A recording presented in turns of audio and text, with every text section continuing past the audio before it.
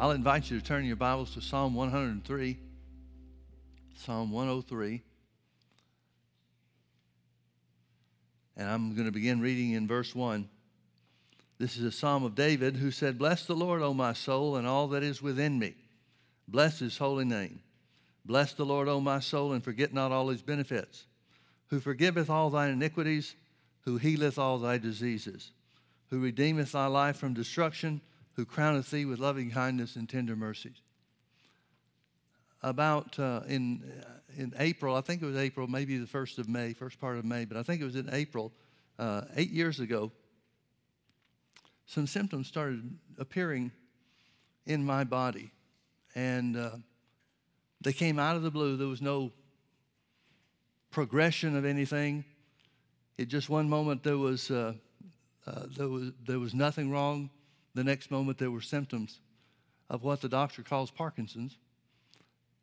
And within a couple of months, it was something that had, well, certainly you can well understand that it took me by surprise. It take anybody by surprise as suddenly as it is. And I started trying to do some research, trying to figure out what it was. Didn't go to the doctor about it for about a year, maybe a little over a year. But within the first couple of months, certainly within 2 months, maybe a month and a half, 6 weeks or so, I began to get into the scripture about healing, study what the Bible says about healing. One thing I started praying and asking the Lord for was that the Holy Ghost, who guides us into all reality, all truth, according to what Jesus said, I began asking him to guide me into the reality of my healing. Now, I had no way to know. There wasn't anything the Lord said or anything that I had a witness about, but I had no way to know that it was going to be as long a fight as it has been. But from that time, within 6 or 8 weeks of the first symptoms, the appearance of the first symptoms, I have for 17 or 18 hours a day, every day, just saturated myself with what the Bible says about healing for the physical body. There are no days between that point in time when it began and today that I was not reading scriptures that I've always known. Well, not always, but you know what I mean. What I've known since the time that I learned from Brother Hagin. I didn't find any new healing scriptures is what I'm trying to tell you. There wasn't anything that came to my attention that I had not heard before or read before, or at least had been aware of. But it began a journey for me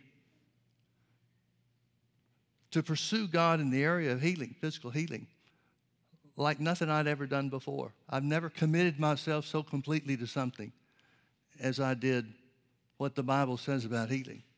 And as I said, I'm not a long sleeper. I sleep less now than I used to, I guess. But for 17 or 18 hours a day, every day, I've been meditating on healing scriptures. I've been quoting what the Word says. I've been acting on what the Word says. I've been standing in faith. And after this period of time is gone, since it's been about 8 years ago since the time that I first started pursuing healing seriously and completely, for the last 8 years, I can say that the person that I was in 2011 compared to the man that I am now in 2019, the difference is the degree to which I am persuaded, absolutely and fully persuaded, that God's word is true and that healing is a part of what Jesus paid the price for. I can't tell you how many times I've read these scriptures. I can't tell you how many times I've even quoted these scriptures. But these simple scriptures, just like these in Psalm 103, "Bless the Lord, O my soul, and forget not all of his benefits, who forgiveth thy iniquities and who healeth thy diseases." That means more to me than it ever has. And it's not because there's of the things that have happened and the things that I can point to. The different symptoms that I have experienced throughout the last 8 years, some of them have been severe. Some of them have, well, you've seen most of them. I say most of them. There's a lot of symptoms that aren't too edifying to talk about. And those things I've kept private. But there have been a lot of symptoms that if you've been watching, you've seen come and go. I'm certainly aware, at least, of the coming and the going of many different things in different parts of the attack that's come upon me or come against me. And I can't help, at least once a day, most times it's many more than that, but every day, and it's been this way for a long, long time, something will just come over me. An appreciation, a love for God's word, a thankful and a grateful heart for what the Bible says belongs to me, no matter what I see or no matter what I feel. And folks, there is, in my opinion, no greater truth in all of the Scripture than the fact that Jesus paid the price for not only sins but for sickness. Jesus paid the price for our spirits to be made new and for us to be made righteous. But I am just as convinced that he paid the price through the stripes that he took on his back in Pilate's court to provide healing for our bodies. And that has nothing to do with what I'll ever see or what I won't see or what I will have or what I won't have. It has nothing to do with the circumstances. Don't get me wrong. I believe everything that the Word says is true for me. I believe God's Word is true, and I believe my words are coming to pass. And that being the case, I can say with confidence and assurance that every trace of every symptom will leave my body. I can say without caring what anybody else says or thinks, that I am healed by the stripes of Jesus. But one of the things that the Lord really recently, very recently, has begun to deal with me about, and it has to do with certainly the trying of your faith, and there hasn't been a day that the devil hasn't told me that I'm a failure. There hasn't been a day when the devil has not spoken to my mind to try to convince me that my faith isn't working, and that even though things have changed a little bit, according to his terms, a lot as far as I'm concerned, but even though things have changed some, this is going to be the way that it is for the rest of my life. And it's laughable because of some of the symptoms that I've experienced, because of some of the things that have come against me. The fact that those things have changed. The fact that those things are different now. And the ridiculousness of the idea that God would bring you to a certain point but not take you all the way. That's laughable. And many times that's the way that I answer it, is just to laugh. God's a good God. And he provided for all of man's needs, spiritually, physically, materially, and every other way. The Bible is so full, and these are things I already knew, or these are things that I was aware of. Let me say it that way. You only know what you live. You only know what of God's word that you put in practice in your life. Now, don't get me wrong. I'm not about to say thank God for these 8 years. I'm not about to say God was behind this and had a purpose in it and all that other kind of religious junk that people say. There's not one day that's good if it's spent attached or attacked by sickness and disease. There's not 1 minute of it that's good. And there's not one part of it that God brings upon mankind, ever. It's totally the work of the devil. Totally the work of the devil. But rather than say, as some people would say, that God's trying to teach me something, see, some people would take just what I've said so far and they'd say, well, see, look how you've learned. Look how you've grown. That was the will of God. Well, certainly it's the will of God for me to grow. But God doesn't teach you through sickness and disease. The reason I've grown is because I threw myself into what the Word says about healing from sickness and disease. That's the reason that I've grown.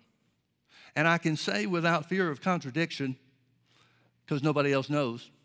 I was there for every minute of it. But I can say with absolute certainty that the Word of God concerning healing is more precious to me now than it ever has been. I am more persuaded than I ever have been, regardless of the things that I saw working through Brother Hagin, the healing ministry that he had and the healing anointing that he had. There's nothing that has created in me or brought me to the place where I am fully persuaded except saturating myself in the Word of God. I am more convinced than I've ever been until tomorrow, and I'll be more convinced then. Look with me to Isaiah chapter 53.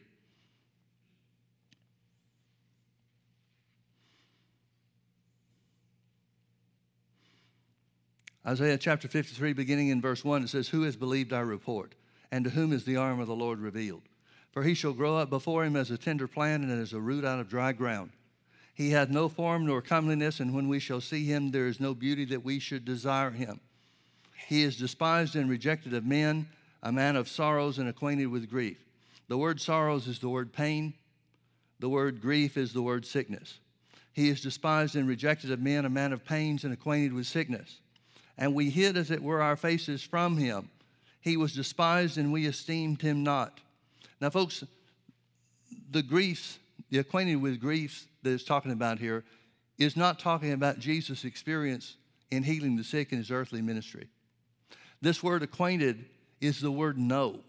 It's the same word that's used when it says things like, and Adam knew his wife Eve and they conceived a child. It's talking about a relationship. It's talking about a joining together. It's talking about Jesus' sacrifice, the price that he paid for sickness or for healing from sickness and disease.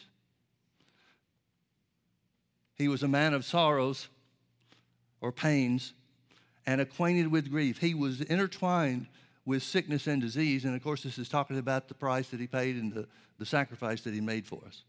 And we hid, as it were, our faces from him. He was despised, and we esteemed him not. Surely, the only time the word surely is used in this chapter is concerning sickness and disease. Surely he hath borne our griefs. That's the word sickness again. And carried our sorrows or pains. Yet we did esteem him stricken, smitten of God, and afflicted. But he was wounded for our transgressions. He was bruised for our iniquities. The chastisement of our peace was upon him, and with his stripes we are healed. I knew all those scriptures. I knew the truth of those scriptures. But I know it now more than I've ever known it before. Now, some people would consider that a hindrance. Some people would consider, we've even had people say, I've even had people say, I don't know why you tell people in church that you're healed. You should wait till you get your healing and then tell them. Bless their darling hearts, as Brother Hagin would say. No, folks, it's true now because Jesus has paid the price. It's not true when I'm in a situation or a condition that you can see the difference or see a change. Seeing the change, seeing the difference has nothing to do with the truth of God's word. Now, it will bring, by the application of God's word, by the belief in the confession of God's word, it'll bring a visible change. But the healing work of Jesus was finished on the cross. The healing work of Jesus was finished when he was raised from the dead. By his stripes, we are healed. We're not going to be healed. We have been healed. Look at James chapter 5. The only instruction that's given to the church concerning healing from sickness and disease. It's the only place where the Holy Ghost instructs or directs the church about what to do concerning sickness and disease. Verse 14, is any sick among you? Let them call for the elders of the church, and let them pray over him, anointing him with oil in the name of the Lord. And the prayer of faith shall save or heal the sick, and the Lord shall raise him up. Now notice this phrase, and if he's committed sins, they shall be forgiven him. Notice the connection that the Holy Ghost makes, once again, between forgiveness of sins, and healing for the physical body. And if they've committed sins, all sickness is not the result of individual sin. Sickness is the result of Adam's original sin. You remember in John chapter 9, Jesus came upon a man that had been born blind. Apparently everybody knew who this guy was. And so his disciples asked Jesus, who sinned to bring about this sickness? Was it the man himself, or was it his parents? And Jesus says neither one. He doesn't say sin isn't the problem. He just says it's not personal or family sin that brought it on. So Jesus answers and says, neither has this man sinned nor his parents, but that the works of God should be made manifest, I must work the works of him that sent me. Now, the way that the Bible defines that, or divides that, I should say, the way the translators broke it up, it looks like Jesus is saying, by the way they put it and allowed it to be broken up into verses, it looks like Jesus is saying, it's not this man or his parents' sin that caused his blindness, but God wanted him to be sick so that I could heal him. Well, now, folks, if God never changes, thank God he doesn't. He said it himself, I am God, I change not. If God never changes, and he ever wanted this blind man to be blind, if he ever willed that even for 1 second of his life, that means the will of God would have to be for him to stay blind for the entirety of his life, because God never changes. We can't say that it was God's will for him to be blind before Jesus got there, but that his will changed so that Jesus could heal him. That doesn't work. God would be a changing God under those circumstances. Thank God he's not. So if Jesus is saying that God wanted this man to be blind, he arranged for this man to be born blind so that I could heal him and show him the works of God in his body. If that's the case, and God can't change, so his will can't change, then that means Jesus healed him out of the will of God. That means anything Jesus did to relieve the suffering or to relieve the condition that God wanted this man to be in would be a sin against God's will. Well, we know that can't be true. So what is he saying? He's very simply saying this: it wasn't individual sin on this man's part. It wasn't family sin on his parents' part that caused him to be born blind. He was born blind because it's the consequence of sin coming into the earth. He's not even giving credit to the devil for working this thing out. He certainly doesn't give credit to God for being a part of it, because he wasn't a part of it. He just simply says, I must work the works of him that sent me while it's day. The time is coming, and the time was coming shortly from the time that this took place, where I can't do any more works, Jesus said. Well, that time was only the time when he went to the cross to pay the penalty for sin and sickness. So when Jesus says, I must work the works of him that sent me, all we have to do is look at what Jesus did to identify and discover what God's will was concerning this man. Well, what did Jesus do? He healed him. Jesus said, I always do the will of my Father, which means it had to be the will of God for this man to be able to see, for his sight to be recovered. Then that has to mean that at no time during this man's life did God ever will for him to be will for him to be blind, or want him to be blind for any circumstance or for any purpose whatsoever. God was not behind this, but instead God was behind the healing part. Now the disciples knew that much.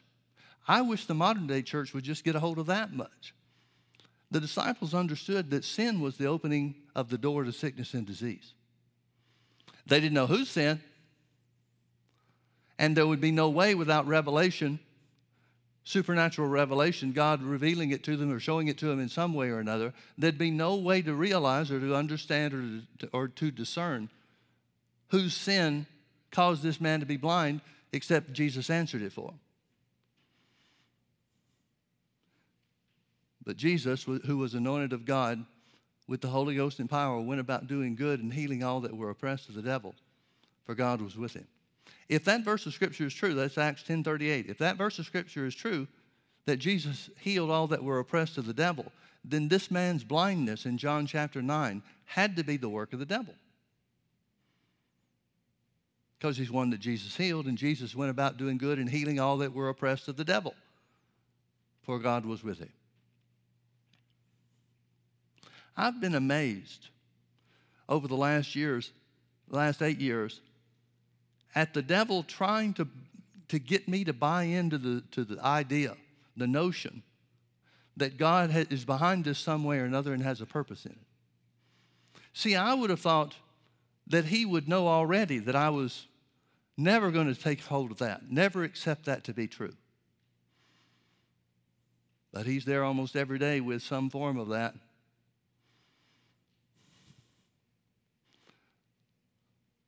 Thank God we have authority over the devil.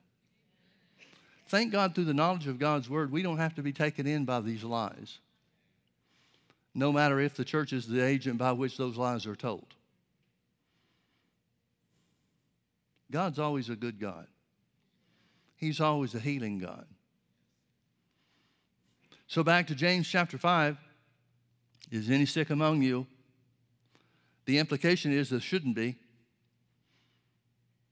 You wouldn't write to the church today and say, is any sick among you? You'd say the percentage, and for most churches it would be a large percentage of people that are sick. Listen up, here's instruction for you. But he says, is any sick among you? If so, here's what to do. Call for the elders of the church. Notice it doesn't say the elders of the church will call for you. See, faith is active faith, receiving faith, is always initiated by the recipient.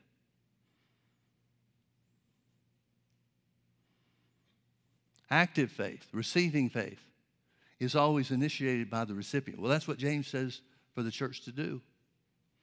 Is any sick among you? Let them call for the elders of the church, and let them, the elders, pray over them, the sick, anointing them with oil in the name of the Lord. Now, why is the anointing with oil a part of what James instructs the church to do?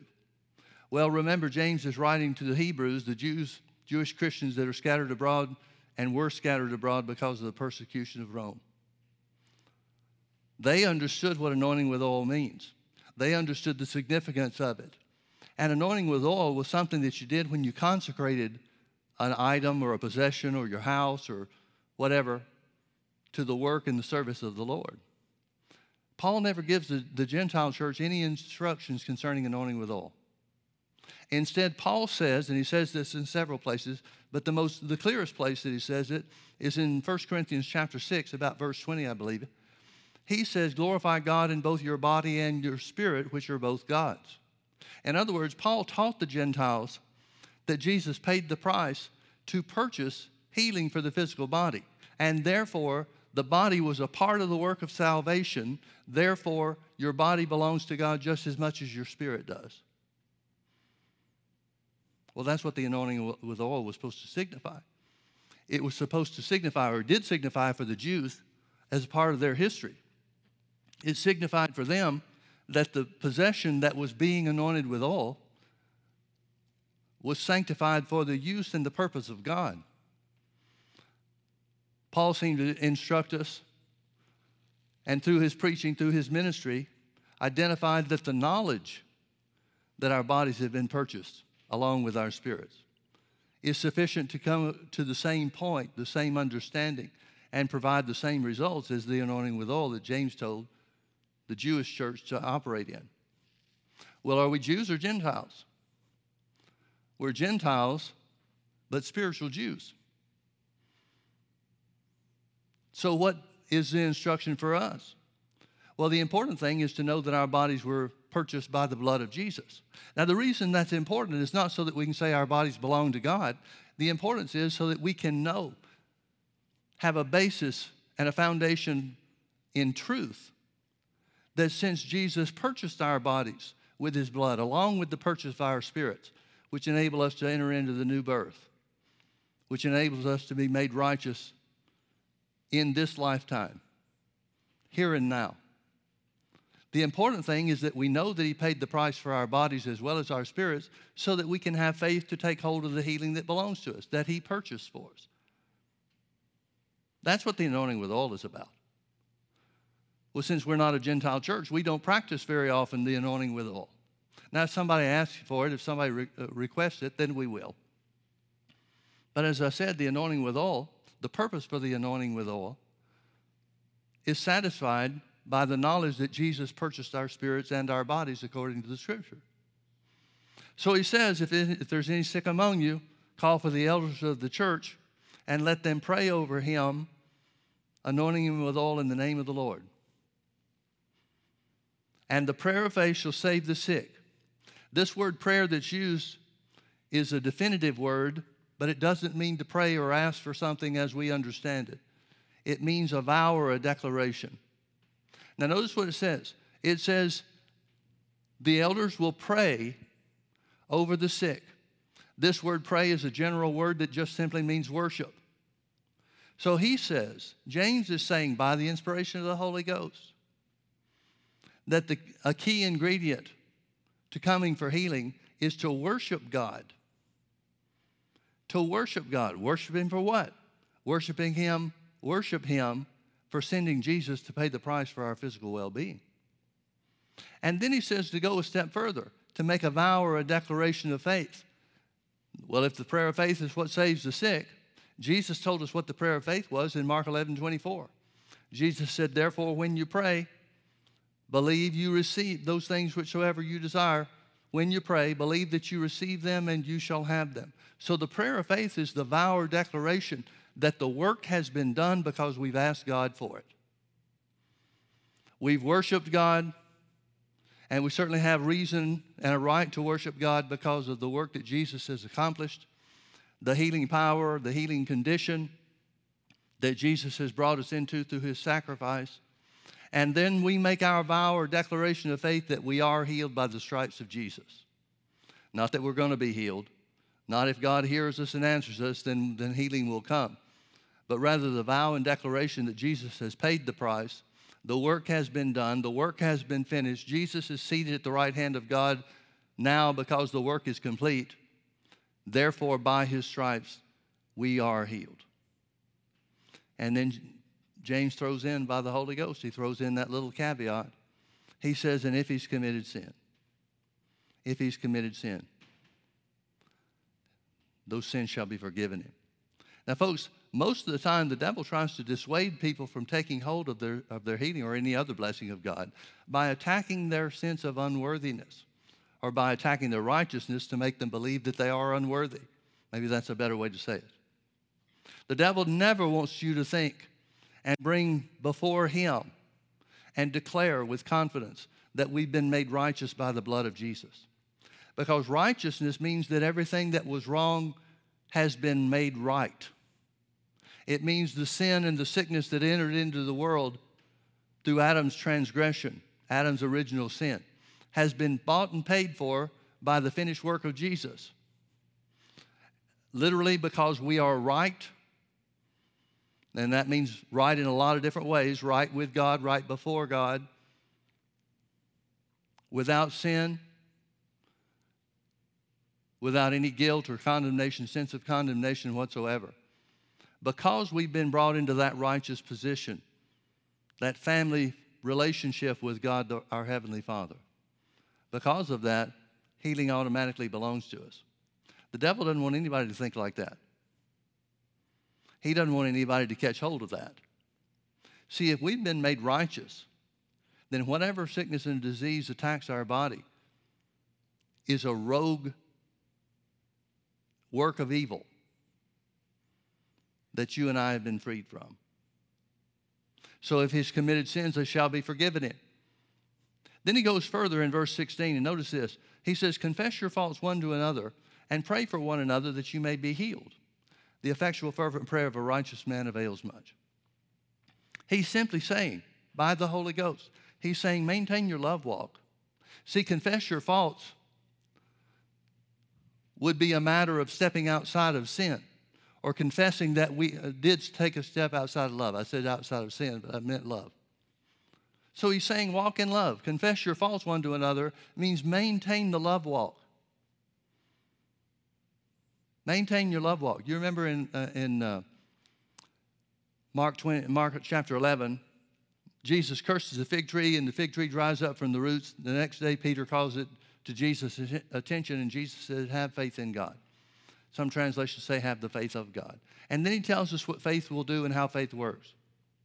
He said, for whosoever shall say unto this mountain, be thou removed and be thou cast into the sea, and shall not doubt in his heart, but shall believe that those things which he saith shall come to pass, he shall have whatsoever he saith. Then he talks about how prayer works, how faith works in prayer.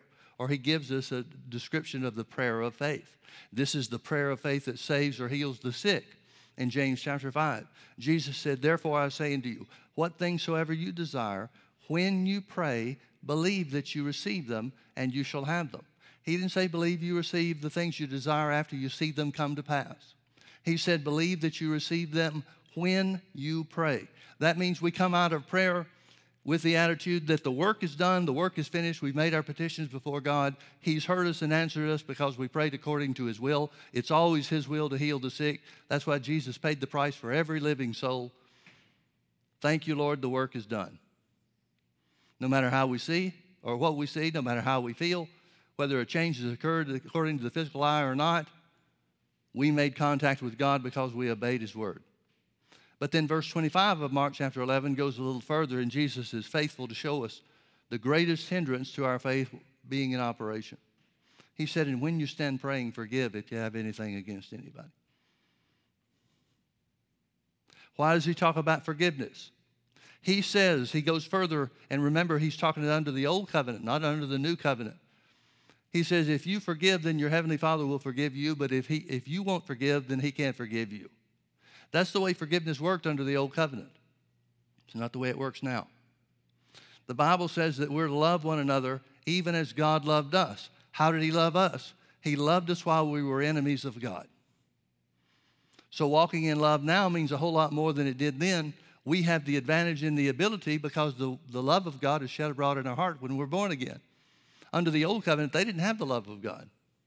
They could make a decision and a determination to walk in love to the degree that they were able. But they didn't have a changed heart. They didn't have a new spirit that was given to them by the love of God. They didn't have the deposit of God's love to be able to forgive like God forgives. That's how the Bible tells us to forgive nowadays. Forgive one another even as God has forgiven you. They didn't have that. So when James says, confess your faults one to another, he's just saying keep in the love of God. Keep walking in the love of God. And he calls that and shows us the way that he speaks it. He shows us that it's a criteria for being able to pray one for another and to be healed. Remember what Galatians chapter 5, verse 6 says, faith works by love. Faith works by love. Well, if faith works by love, it can't work unless we're walking in love. It can't work unless we're walking in love. So here's James by the Holy Ghost saying the same things that the Old Testament prophets said. He's identifying specifically that Jesus paid the price for sin and for sickness and disease. And with his stripes we were healed. He makes the same connection between sin and sickness, freedom from sin and freedom from sickness, all in the same sentence, the same verse. Now, folks, what I want you to see about this and what I want you to always keep in mind and always remember is simply this. The devil tries to tell you that your sins, the sins that you've committed since you've been born again, he always tries to tell you that your sins will keep your faith from working. Well, it wouldn't keep this guy's faith from working that James is talking about.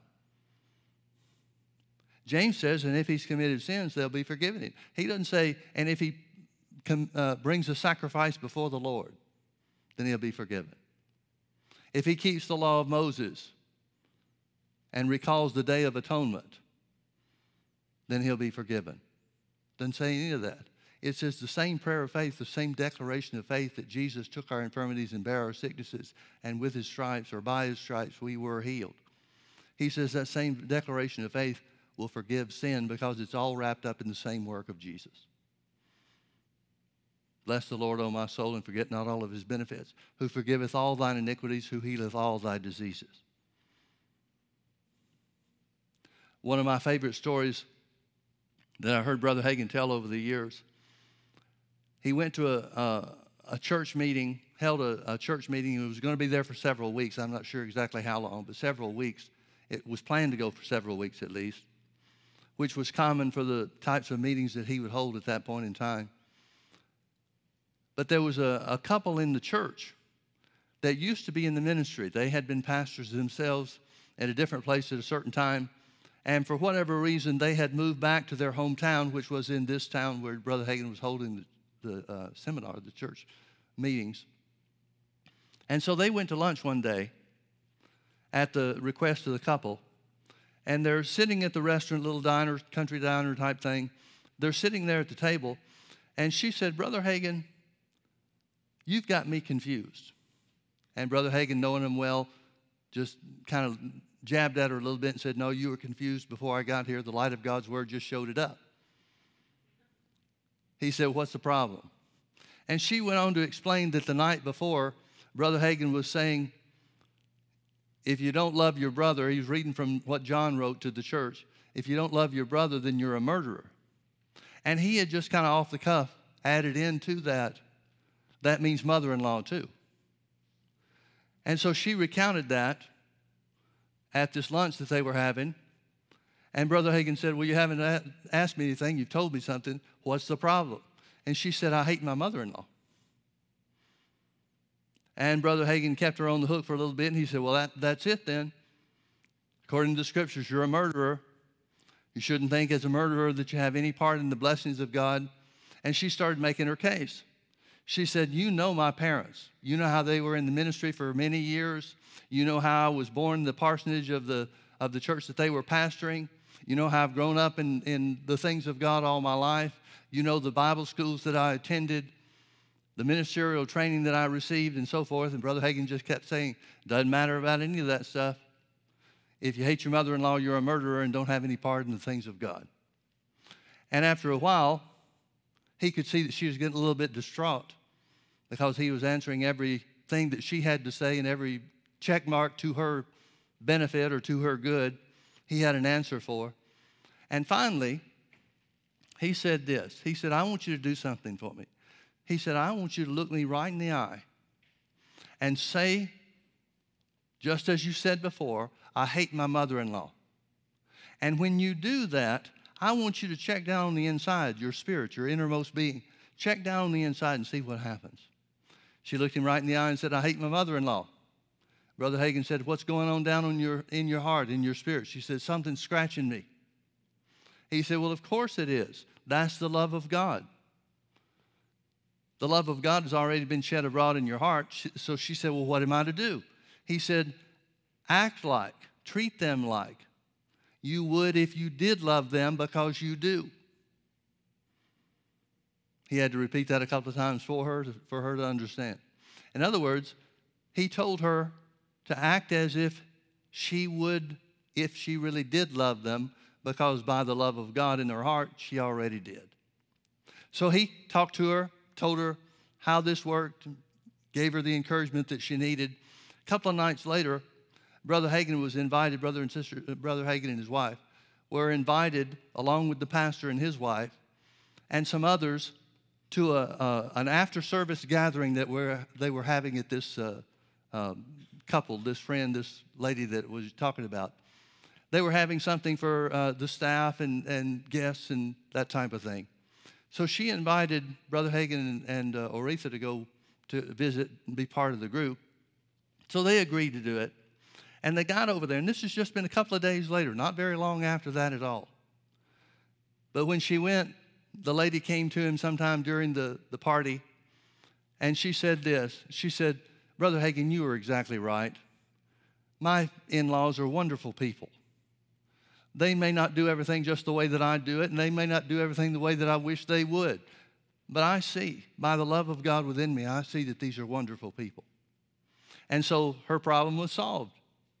Now she's realizing that the love of God, which the Bible said was already shed abroad in her heart, was in reality there. See, folks, when you agree with what the Bible says about you, when you agree with what the Bible says who you are, when you agree with what the Bible says belongs to you, then the reality of it becomes such that it comes to pass. But you have to be the one. You have to be the initiator to take hold of it. And you take hold of it by faith. Well, that wasn't the end of the story. The meetings continued for another week or so, or during the week or so, the next week or so. There was a situation where this woman called Brother Hagin. They had a daughter. She and her husband had a daughter that had some kind of problem with her feet from the time that she was born. And she had these braces on, real thick, real tight braces that would keep her legs straight. But when you took those braces off, the legs were no longer restricted and they'd flop over and she couldn't walk. Well, she could totter around a little bit with the braces, but couldn't really walk and so forth. And so she asked Brother Hagin if he would come by. There was something else attached with this. There was some type of epilepsy or epileptic fit that she would go into, this daughter would go into. And so Brother Hagin, the mom said that there were some preliminary signs of this thing about to happen. And so Brother and Sister Hagin were just about to leave their, wherever they were staying, to go to the church service. And so he said, yeah, we'll swing by there on our way to church. And in the process, on the drive over, Brother Hagin heard the word of the Lord come to him. He said it sounded audible to him, but nobody else in the car heard it, so it must not have been. But it was like somebody sitting in the back seat that said, don't pray for the child when you get there, and gave him instructions on what to do. He said, now here's the Lord telling him how to minister to her. Tell the mother to say unto Satan, Satan, I'm walking in love. Take your hands off my child. And so Brother Hagin got there, went to where the child was, had the preliminary signs of this grand mal epileptic seizure type thing. And Brother Hagin said to the mother what the Lord told him to say. Well, she instantly, she didn't wait, she didn't ask any questions about it. She turned and pointed to her daughter and said, Satan, I'm walking in love. Take your hands off my daughter. And immediately that seizure stopped. Instantly, that seizure stopped. Now, some people hear that story and say, yeah, but she was walking in love. She only had been for the last week. This is the woman that said she hated her mother-in-law, but yielded to the love of God in her heart. Brother Hagin asked her, something came about many years later, and he asked her about the condition of her daughter.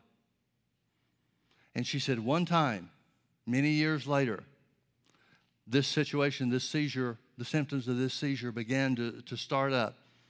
And Brother Hagin said, what'd you do? She said, I did the same thing you told me to do the first time. She said, I told the devil to take his hands off my daughter because I'm walking in love. She said, it ceased instantly and never came back. Folks, when we live according to the life of God that's been shed abroad in our hearts, when we live according to the righteousness that the Bible says belongs to us, and when I talk about righteousness, I am not talking about behavior. Righteousness has no more bearing on, or connection with behavior than anything in the world. Righteousness is not behavior. Righteousness is a position. We've been raised with Christ Jesus into righteousness. We didn't gain it through our behavior, and so therefore we can't lose it by our behavior. Righteousness is the position that God by His grace has granted unto us through our faith to receive, certainly. But it's the gift of God. And it wasn't given to a select few that acted or behaved right in their lives. It was given to everybody because of the work of Jesus. And since, I'll say it again, since it's not based on our behavior or our actions, our behavior, wrong behavior or wrong actions can't deprive it of us. We don't lose righteousness because of our behavior. It has no bearing and no connection on behavior whatsoever. We've been made righteous because Jesus made us so. Now, certainly we want to live up to that righteousness. We want to conduct ourselves in a proper and appropriate way so that that righteousness can be seen by others. But it has nothing, the position of righteousness that we've been made has absolutely nothing to do with behavior. Nothing in this world. Folks, these are the truths that God has given us to put us over in life, to bring us to the place where we enjoy victory in every area of our lives. Bless the Lord, O my soul, and forget not all of his benefits, who forgiveth all thine iniquities, not one left out, who healeth all thy diseases, not one left out. Let's pray. Well, I tell you what, instead of praying, let's just lift our hands to God and worship him. Lord, we worship you. We magnify your holy name. Jesus, we bless you for paying the price for sin and sickness. We thank you that it's been done. We thank you that it's part of God's holy plan of redemption, and you fulfilled it and you carried it out on our behalf. You became our substitute for sin. Therefore, sin has no longer bearing upon us. We're not in bondage to sin any longer. You took our infirmities and bare our sicknesses. So sickness and disease has no hold upon us. We thank you, Father, that we are just as healed as we are saved, because both were accomplished through the precious blood, the substitutionary work of Jesus, our Lord and Savior. So we bless you, Father. We magnify your holy name. We declare by the prayer of faith that we are healed from the top of our heads to the soles of our feet. We declare that Jesus took our infirmities and bare our sicknesses, and with his stripes we were healed. If we were healed when Jesus took stripes upon his back for our sake, then we are healed now. Therefore, regardless of how we feel, regardless of what symptoms may be in our bodies, we call our bodies well. In the name of Jesus, by the precious blood of the Lamb, we call ourselves well. We call our bodies well. From the top of our heads to the soles of our feet, we declare that we are healed by the stripes of Jesus. We bless you, Father. We magnify your holy name. Thank you, Lord Jesus, for paying the price for us. Thank you for bringing us into righteousness and restoring our health. In Jesus' precious name, amen. Amen. Folks, these things couldn't be more real. They could not be more true. And God's word has revealed it to us so that we can walk in it. Amen? Amen. Well, say it with me. I'm healed by the stripes of Jesus. Amen. God bless you, folks. Have a great week.